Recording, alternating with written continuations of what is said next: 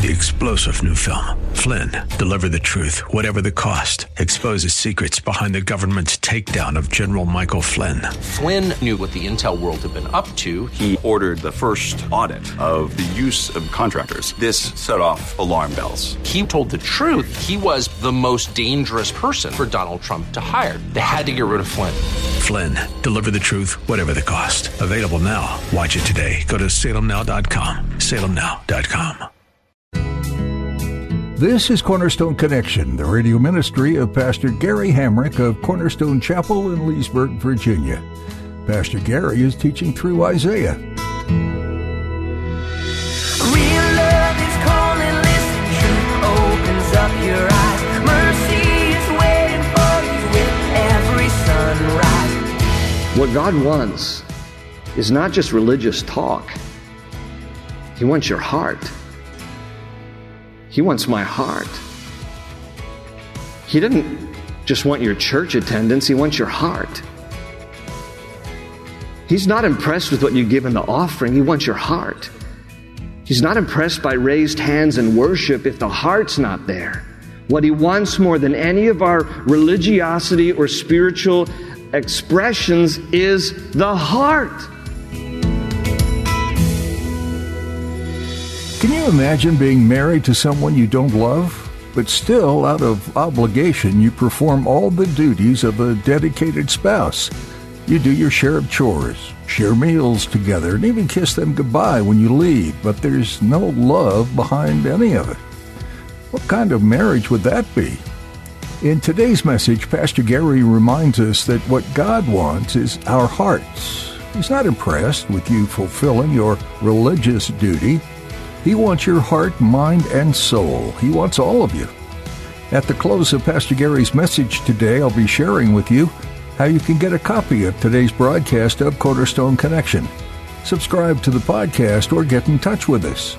But for now, let's join Pastor Gary in the book of Isaiah chapter 1 as he continues his message. Let's reason together. Criminal intent is prosecuted in a court of law today in our land on the basis of, you lawyers love this phraseology, on the basis of whether you knew or should have known. Whether you knew or should have known. You can't claim ignorance. Now, it might be the difference between recklessness and negligence, but it is still able to be prosecuted when one says, I didn't know, because it could be that you should have known. And that's what God is saying here about Judah. You should have known me. You should have known my laws. You were aware of that. You didn't lack for information. You pled ignorance as a matter of your defense, but ignorance is never a defense for innocence. And the last group we see here, the defiant toward God in verse 4, he says, Ah, sinful nation, a people loaded with guilt, a brood of evildoers, children given to corruption. They have, notice the words, they have forsaken the Lord. They have spurned the Holy One of Israel and turned their backs on Him. Isaiah says here, the people have forsaken God. In other words, they have left Him. They've abandoned Him. He says they have spurned the Holy One of Israel. Some translations say they've provoked God or they've despised God. In other words, they've antagonized Him.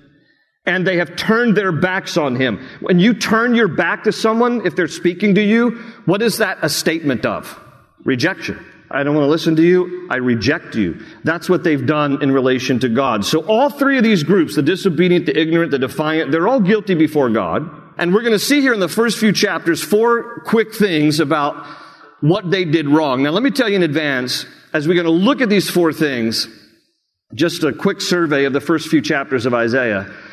What did the disobedient, ignorant, and defiant do that was so wrong? We're going to look at 4 quick things, and I want you to notice with me, first of all, how eerily similar their day was to our own. I mean, again, this is like 700 BC.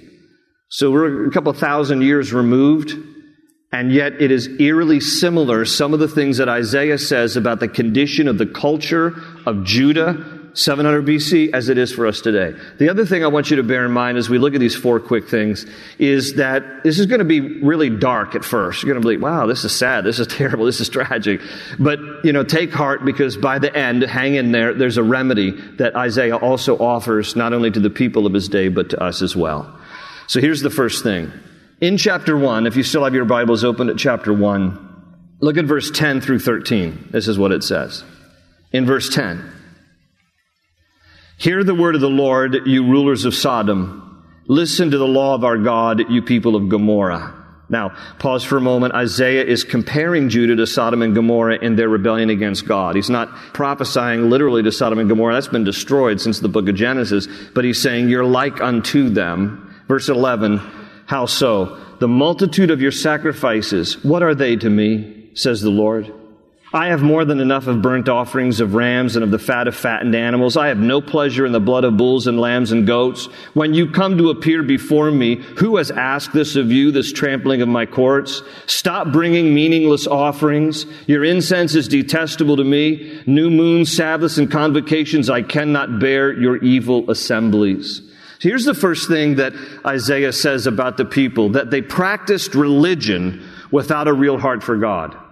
They practiced religion without a real heart for God. Now, you look at this list here and you might think to yourself, well, wait, I thought God required them to bring sacrifices and offerings and to celebrate the new moon festivals and the feasts and all these things. And He did. But the difference is, and the reason He's pointing this out is because they were just going through the motions without the emotion. They were practicing religious duty, but there was a disconnect with the heart. They were just going through the rituals with no real heartfelt intent behind it. So God calls them out on it. He says, I know what you're doing. There's a lot of, religiosity here. There's a lot of spiritualism. You're going through the rituals. You're going through all the routines. You're practicing the feasts, the festivals. Okay, but this is evil in my sight because you're not connected to me with your hearts. Now, Isaiah would later say something about this similarly in chapter 29, verse 13, when he would say this, these people come near to me with their mouth and honor me with their lips, but their hearts are far from me. And Jesus would even quote that verse in Matthew 15, verse 8, and apply it to His own generation. Jesus said, a lot of people who are doing a lot of religious things, but their hearts are far from me. And I think to myself, if Jesus walked among us today, would He say the same thing about us?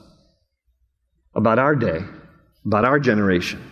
A lot of people talk about God, but are they really connected to Him? Is it a heartfelt relationship? There's a lot, I think you would agree with me, in our culture, there's a lot of what I call God speak. A lot of religious talk. People mentioning God, talking about Jesus.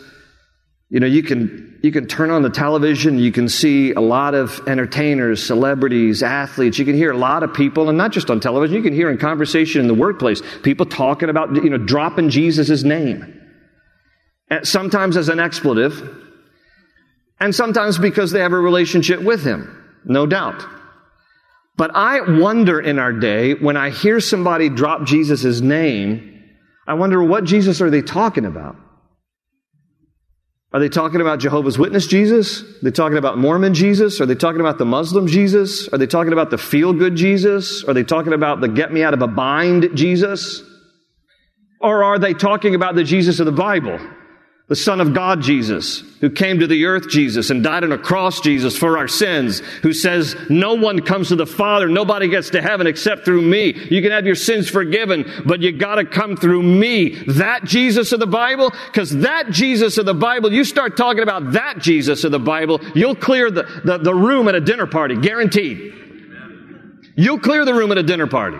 You start talking about that Jesus, it's amazing, it is amazing how tolerant people will be of the other Jesuses, but the moment you start talking about the Jesus of the Bible, how intolerant suddenly people will become of you. So when people start talking about God and Jesus, okay, I want to always give somebody the benefit of the doubt, but I do wonder, not as a matter of judgment, but just as a matter of a question these days, because there's so much God speak and religious conversation, do they know Him? And is this the Jesus of the Bible who died on a cross, shed His blood for the sins of the world? What God wants is not just religious talk. He wants your heart. He wants my heart. He doesn't just want your church attendance. He wants your heart. He's not impressed with what you give in the offering. He wants your heart. He's not impressed by raised hands and worship if the heart's not there.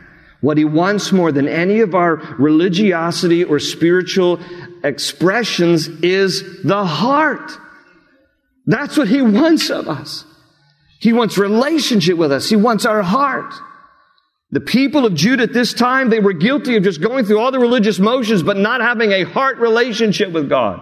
That's the first thing that they were guilty of. The second thing we see, if you move further, chapter 3. In chapter 3, look at verses 8 and 9. In verse 8, he says, Jerusalem staggers. This is chapter 3, verse 8. Jerusalem staggers, Judah is falling. Their words and deeds are against the Lord, defying his glorious presence. The look on their faces testifies against them. They parade their sin like Sodom. They do not hide it. Woe to them, they have brought disaster upon themselves. Now notice again, Judah is compared to Sodom. And when you read the Genesis account of Sodom and Gomorrah, one of the things that is noticeable is how flagrant, open, and unashamed their sin was. And that's why Isaiah is comparing his generation to that day. Because he says there in verse 9, they parade their sin, and he says they do not hide it. They don't even blush about it. And so the second thing they were guilty of was that they celebrated sin. They celebrated sin. It was out there in the open. It was flagrant. They were unashamed. They didn't really care. How familiar does this sound? I mean, are we not living in a time when stuff that used to be commonly understood as immoral is not just tolerated in our day, but now celebrated? We're living in this day.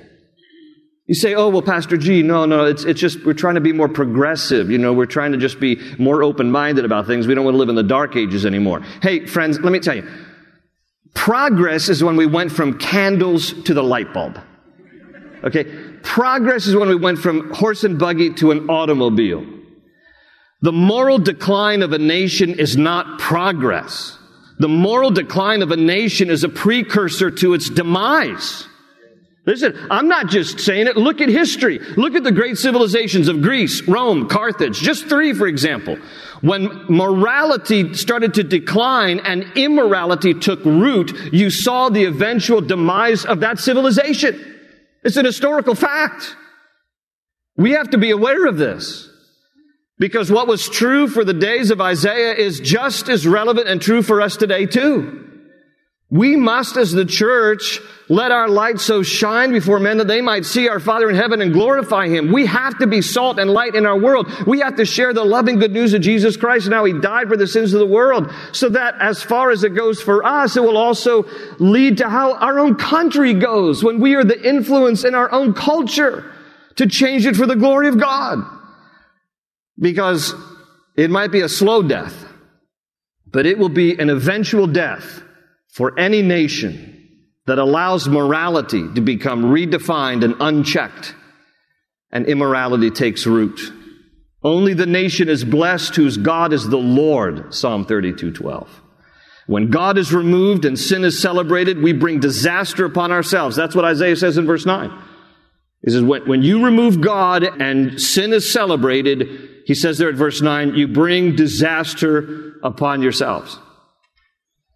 Daniel Webster said in 1820, Daniel Webster warned, he said, quote, if we abide by the principles taught in the Bible, our country will go on prospering. But if we and our posterity neglect its instructions and authority, no man can tell how sudden a catastrophe may overwhelm us and bury all our glory in profound obscurity, end quote. And it's true. Let's move on to chapter 5. If you would turn there in chapter 5 in your Bibles, I'm going to look at verses 8 through 12. I know it's dark, but I'm going to get to the remedy here, so hold on. Chapter 5, verse 8. Woe to you who add house to house and join field to field till no space is left and you live alone in the land. The Lord Almighty has declared in my hearing, surely the great houses will become desolate, the fine mansions left without occupants. Verse 10, a 10-acre vineyard will produce only a bath of wine, a homer of seed, only an ephah of grain. Woe to those who rise early in the morning to run after their drinks, who stay up late at night till they are inflamed with wine. They have harps and lyres at their banquets, tambourines and flutes and wine, but they have no regard for the deeds of the Lord, no respect for the work of His hands. Number 3 on our list was that they valued the work of man above the work of God. He's describing a culture that was preoccupied with self and personal ambition. He's describing a culture where materialism had become their god, where pleasure had become their goal. They were living large and forgetting God. Not too unlike our world. And how ironic is it that the one who is the source behind everything we enjoy is often the first we forget when we enjoy what we have. It's a terrible irony, but it's true. Luxury and materialism can blind us to the goodness of God. In Deuteronomy chapter 6, before the Israelites moved into the promised land, Moses warned the people in Deuteronomy chapter 6. He says, all right, now listen, everybody listen up. He says, you're about to go into a spacious and fruitful land. And we're taking over homes and vineyards and wells and things because the people that were previously there, God has dispossessed them. And so now we're going to go in and we're going to occupy their homes and we're going to drink out of their wells and we're going to enjoy the fruit of their vineyards. And Moses warns in Deuteronomy chapter 6, when you get into this wonderful land and you live in homes you did not build and you drink from wells you did not dig and you eat from the fruit of vineyards you did not plant, do not forget God. It's a strong warning for us. Because I'm so thankful I live in the greatest and freest nation in the world. How much more so then should we never forget the merciful, beneficent hand of God that has given us all that we enjoy. They were guilty of forgetting God.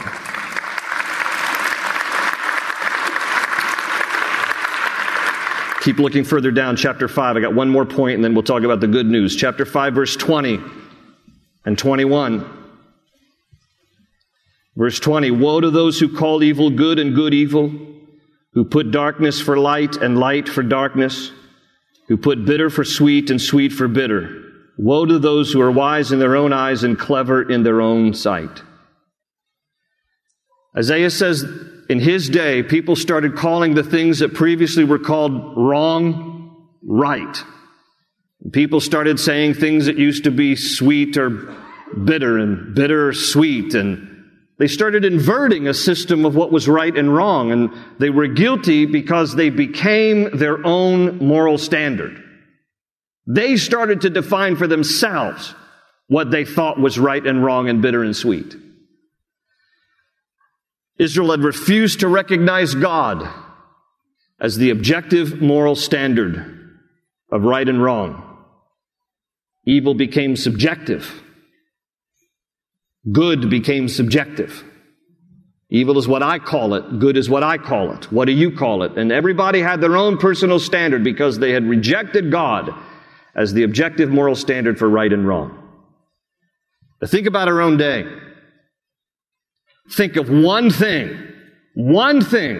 that everybody can agree is evil, is wrong. There isn't anything, as long as man is his own moral standard, we'll never agree as to what is right and wrong. When man becomes his or her own standard of morality, there will never be agreement on things that are right and wrong. You think, well, wait a minute, what about something like, for example, something as severe as the Holocaust? Wasn't the slaughter of 6 million Jews evil? Can't we all agree on that? Well, the Nazi regime who exterminated 6 million Jews didn't think it was all that bad. And even recently, a few years ago, the former president of Iran, Mahmoud Ahmadinejad, said that the Holocaust didn't even happen. There's not even agreement on something as sinister and evil as the Holocaust.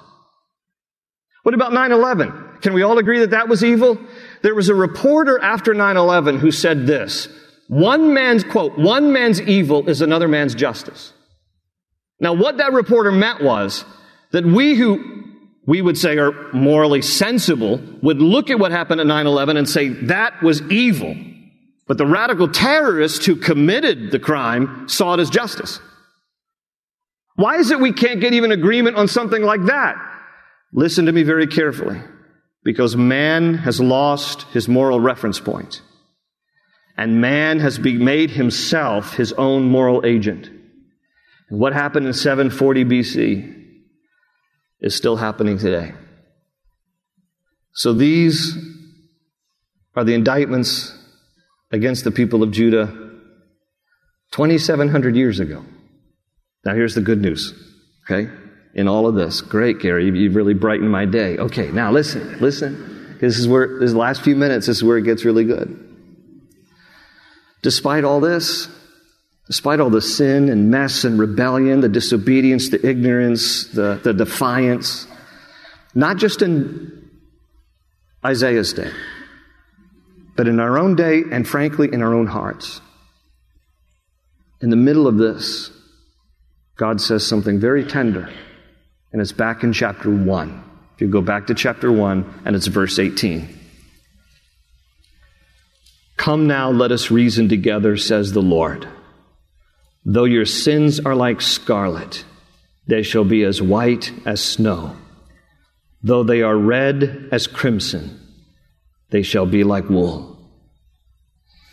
Now, God takes two different things to illustrate His wonderful, forgiving grace. He talks about sin being like scarlet or red like crimson. Both those colors are shades on the spectrum of red.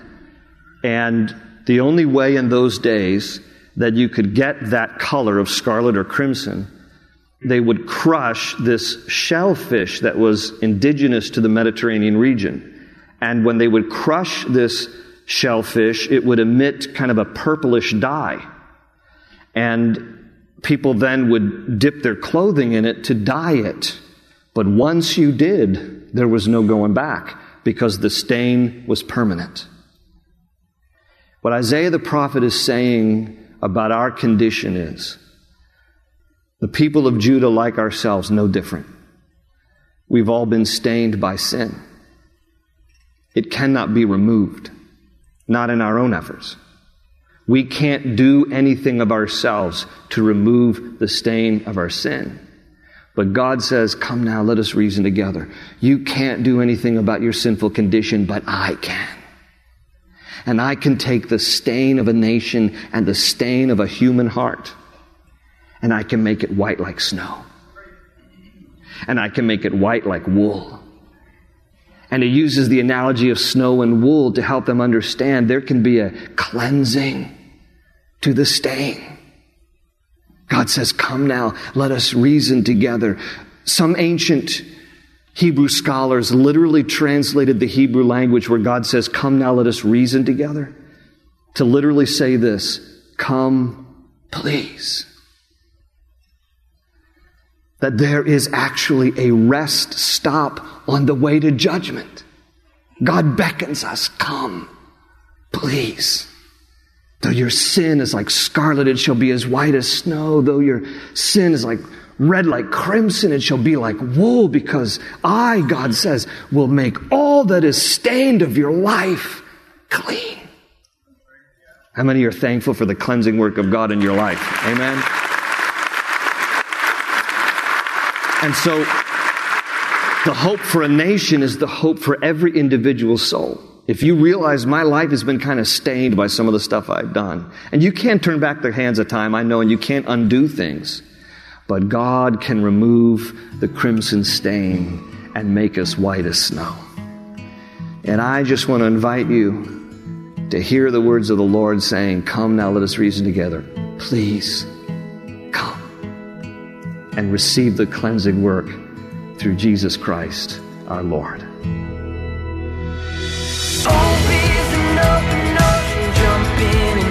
Find the cornerstones, your connection, run towards your new life.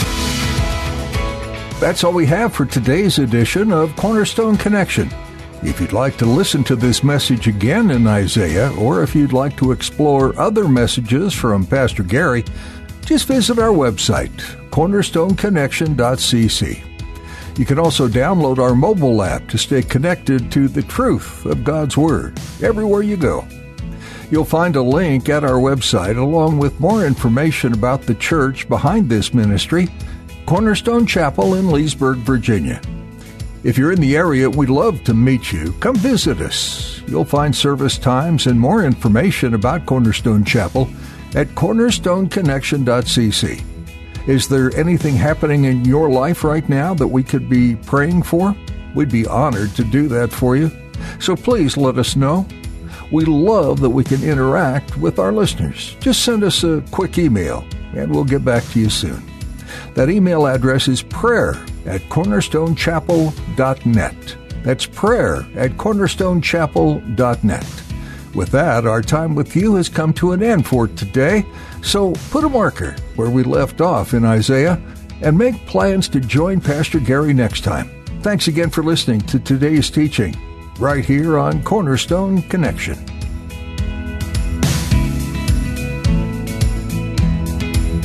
They say you're a wandering soul, that you've got no place to go, but still you know,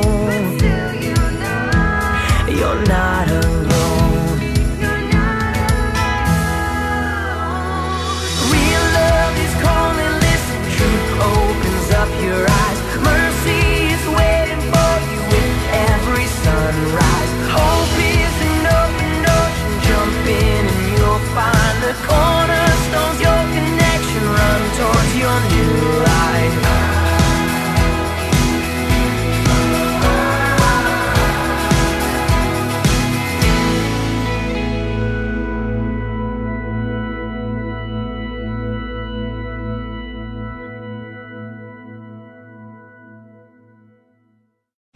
Three-star General Michael J. Flynn, head of the Pentagon Intelligence Agency, knew all the government's dirty secrets. He was one of the most respected generals in the military. Flynn knew what the intel world had been up to. He understood its funding. He ordered the first audit of the use of contractors. This set off alarm bells.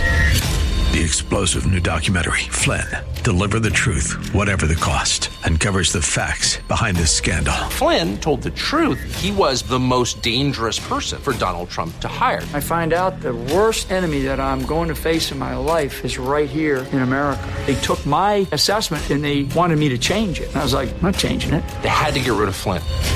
With in-depth interviews, archival footage, and never-before-seen personal records of the man behind the headlines. I just felt like I was drowning. Flynn, Deliver the Truth, Whatever the Cost. Available now. Watch it today. Go to salemnow.com. salemnow.com.